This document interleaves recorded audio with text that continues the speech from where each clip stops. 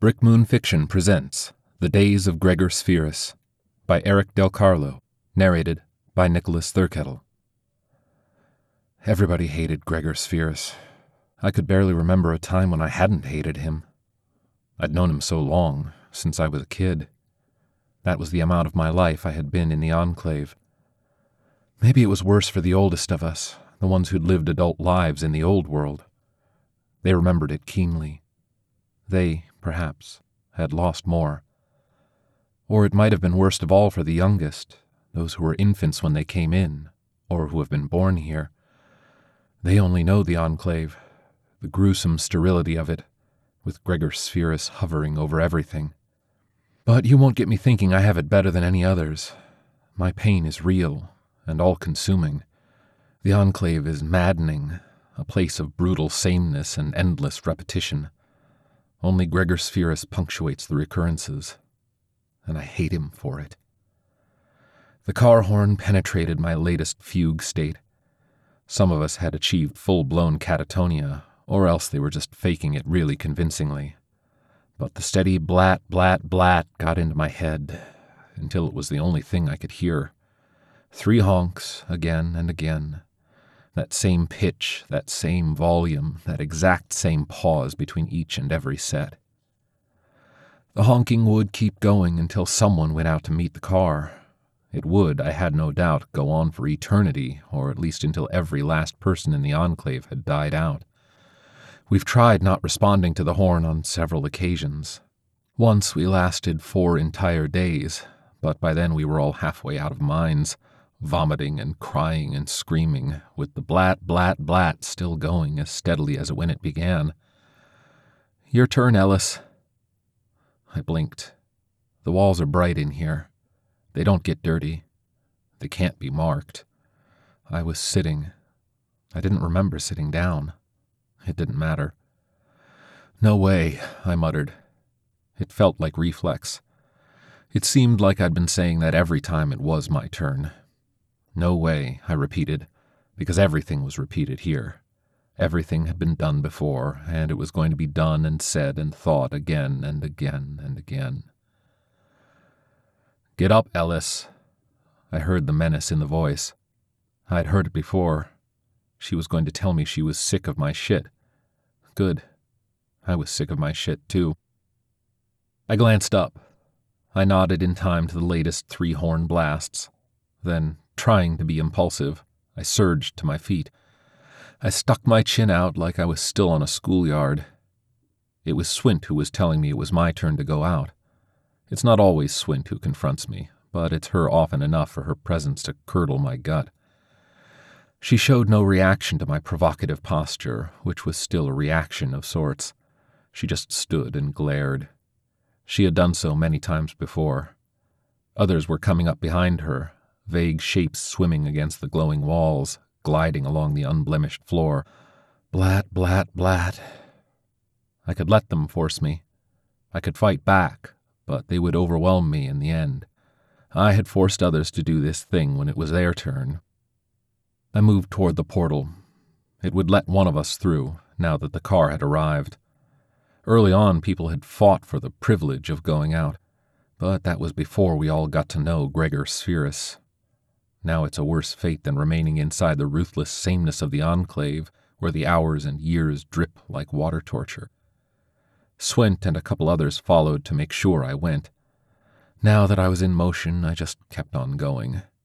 The portal parted for me, and I stepped out of the Enclave. Gregor Spheris stopped honking when he saw me. He waved, grinned, and motioned me toward the car.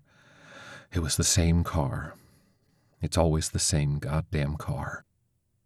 I looked out at the devastation.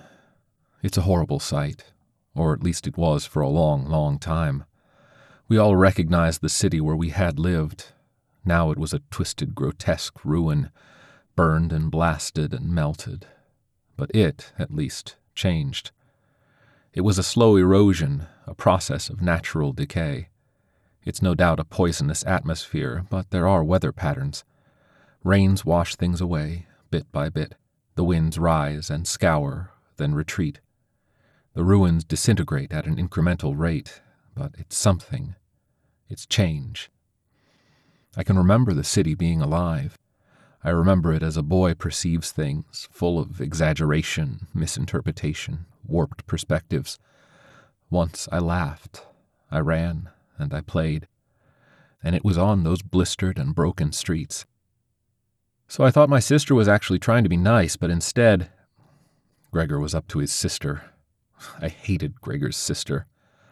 Some among the Enclave believed he hated her too.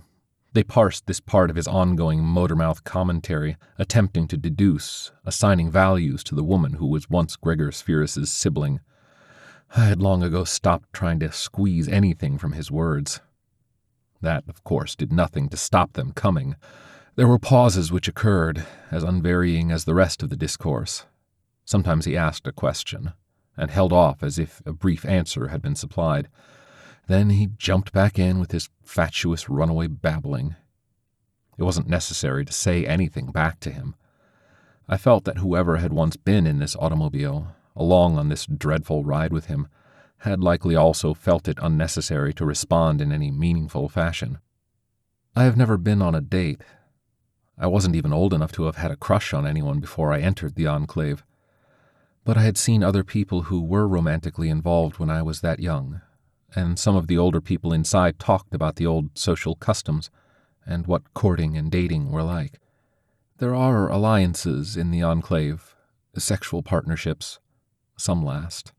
Some are loud and violent. Everybody on some level was tired of everybody else. The ones who claimed to know said we couldn't even keep the species going, despite the fact that several babies had been born inside. Our gene pool isn't big enough. We're headed for extinction, if our Enclave is the only one, if there isn't anything beyond the devastation we see when we go out in Gregor's car. It used to be that half the time I believed the world was still out there functioning in some way, and the rest of the time I entertained the worst-case scenario, where it's just us and no other survivors. Now I don't even think about it with any mental vigor. My brain was turning to mush. I had my fugue states, where thought slowed to almost nil, where I stopped worrying or caring or wanting to live. Maybe it was the only way out, other than refusing to eat.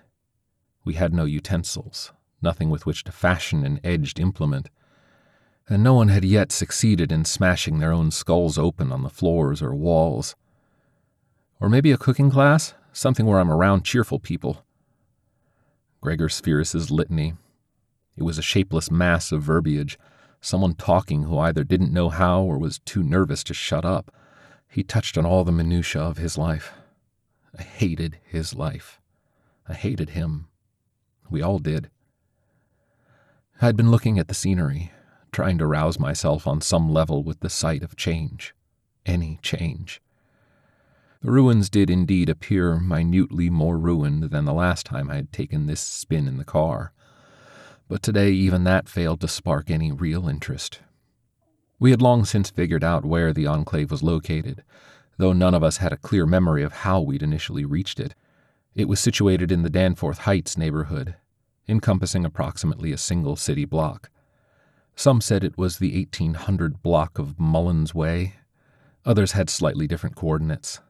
Much debate ensued about this. There was debate, discussion, and argument about everything. That was because all we had was an oral tradition. There were no materials with which to write down anything. You couldn't even draw on the walls in your own blood or shit. People had tried. The walls absorbed any impurities without a trace. I had been taught by voices. Some of the adults had thought it a sacred duty to pass down education. But it was damn near impossible to have somebody just tell you about geometry. At least I had a good vocabulary. All that talking. All those words. Words. Gregor's words were still droning on. I knew everything he would say. Every hesitation, every intonation. It was all so fantastically petty. He spoke about the old world, the gone world, as he drove the car through the rubble. It was always the same course, a way that stayed magically clear, allowing passage. How would these words sound to the next generation? I wondered, not for the first time. I hadn't wondered anything for the first time in quite a very long goddamn while. Gregor Spheris's banal monologue might be next to incomprehensible for the most recently born of us. We could try to teach the children what the world used to be like, but there were so many details, so much background information necessary for full understanding. I'd only been a boy when I found myself in the Enclave, but at least I possessed some grounding in the reality which Gregor was referencing. I turned to look at him. He was a male, in his early 30s. He was a gawky-looking specimen. His clothes weren't a good fit on him. He had lots of nervous habits, tapping his fingers on the steering wheel, straightening his tie, tugging repeatedly on his right earlobe. I'd caught him just when he was offering that overbite smile, seconds before he got to the, "But I wanted the red one, so I took it back to the store and," segment. We had tried to kill him, naturally. But he was impervious. He wasn't flesh and blood. His body was made of some supremely resilient substance. You could hit him, tear at him, pull on him. He just snapped back into his original position, unharmed and uninterrupted. There was no commandeering the car, either. Its controls responded only to him. Once you heard the honking and went through the Enclave's portal, the protective bubble that held off the toxic air outside only allowed you to enter the vehicle. Then it kept you sealed in the car, unable to open the doors. Gregor was more maddening than the Enclave itself. The Enclave oozed food goo from spigots, eliminated our wastes, and sheltered us from the devastation outside. It provided no entertainment or distractions whatsoever. But at least it was a static sort of torture. On the other hand, Gregor Spheris, or his facsimile, was an active factor. He visited us many times daily, and he spoke. He had to have been created for a reason, and his only logical purpose must be to communicate with us. He had to be the liaison. He was the envoy for whatever force had spared us from our city's destruction and ensconced us in the Enclave. But he just said these same things over and over and over. A tiresome scene from a bad romantic engagement. He was the date from hell. I remember 2 adult women saying that when we first arrived. I was too young to understand.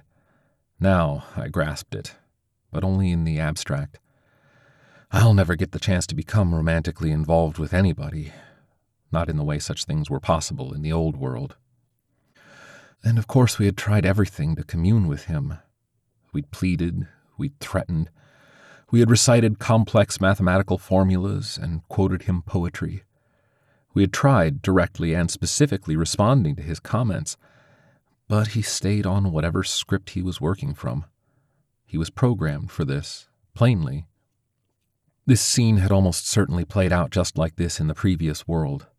It had somehow been lifted out wholly and was now being recreated day after day. Gregor Spheris would pull up in his car, honk 3 times, and introduce himself by name to whoever came out to meet him. He would do this forever, it seemed. Who was controlling all this? Who ran the show? Who had created the Enclave and picked us to go inside it? Aliens? Extra-dimensional travelers? Had our artificial intelligence suddenly become sentient and orchestrated all this? And there were questions that were even more alarming, ones we had debated and pondered for years. Had the outside force, whatever it was, caused the destruction? Was this all a deliberate experiment? But again, I was almost past caring about any of it. One day my fugue state was going to turn into proper catatonia, and I would slip away into the final gray null. Then, if nobody fed me, I would just expire. That didn't sound too bad. I was still looking at him, which made no difference in his words or gestures. This had been a person once, I thought, but it was an old, old thought, flexing in my mind like a spasmodic jerk. Gregor Spheris could not have been created from whole cloth. He was too specific, too detailed. He must have lived. No one knew him from the old world, but it had been a very big city. Now he was a marionette, an automaton, playing in an endless loop, and he had elicited the bone-weary hatred of the nearly 50 strangers in the Enclave. Did he deserve that, really? Was Gregor Spheris, the real Gregor Spheris, actually so very awful? I worked the front desk for 3 months, but right away I had my doubts about blather, banality, the trivialities of the anxious man. Who had been in this car with him so long ago? It was yet another question reduced to miry senselessness by reiteration. He never addresses the other person directly. We swung through the long curve. This had been Tabitha Boulevard once upon a time. The ride was nearly over. We had come around in a lengthy circle, returning to the starting point. It was how everything went. Circular, turning in on itself, a snail's shell, dragon eats its own tail. The fugue state, reaching soft, colorless fingers into my skull. We pulled up before the immaculate, glowing structure of the Enclave. The force bubble would now let me open my door and return within.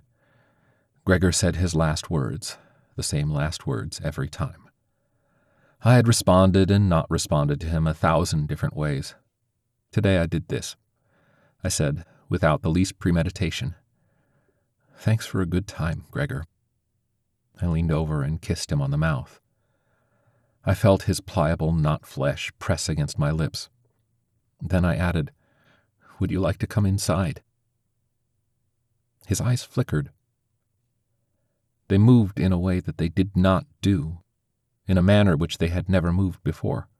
Even the tiniest variation was instantaneously noticeable, a glaring anomaly, a shrieking deviation. His eyes had flickered. My heart froze.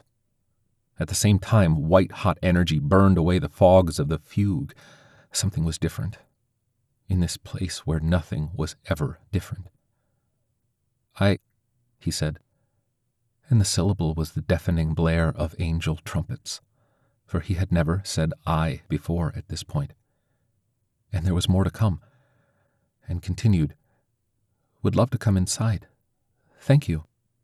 With shaking hands, I opened my door.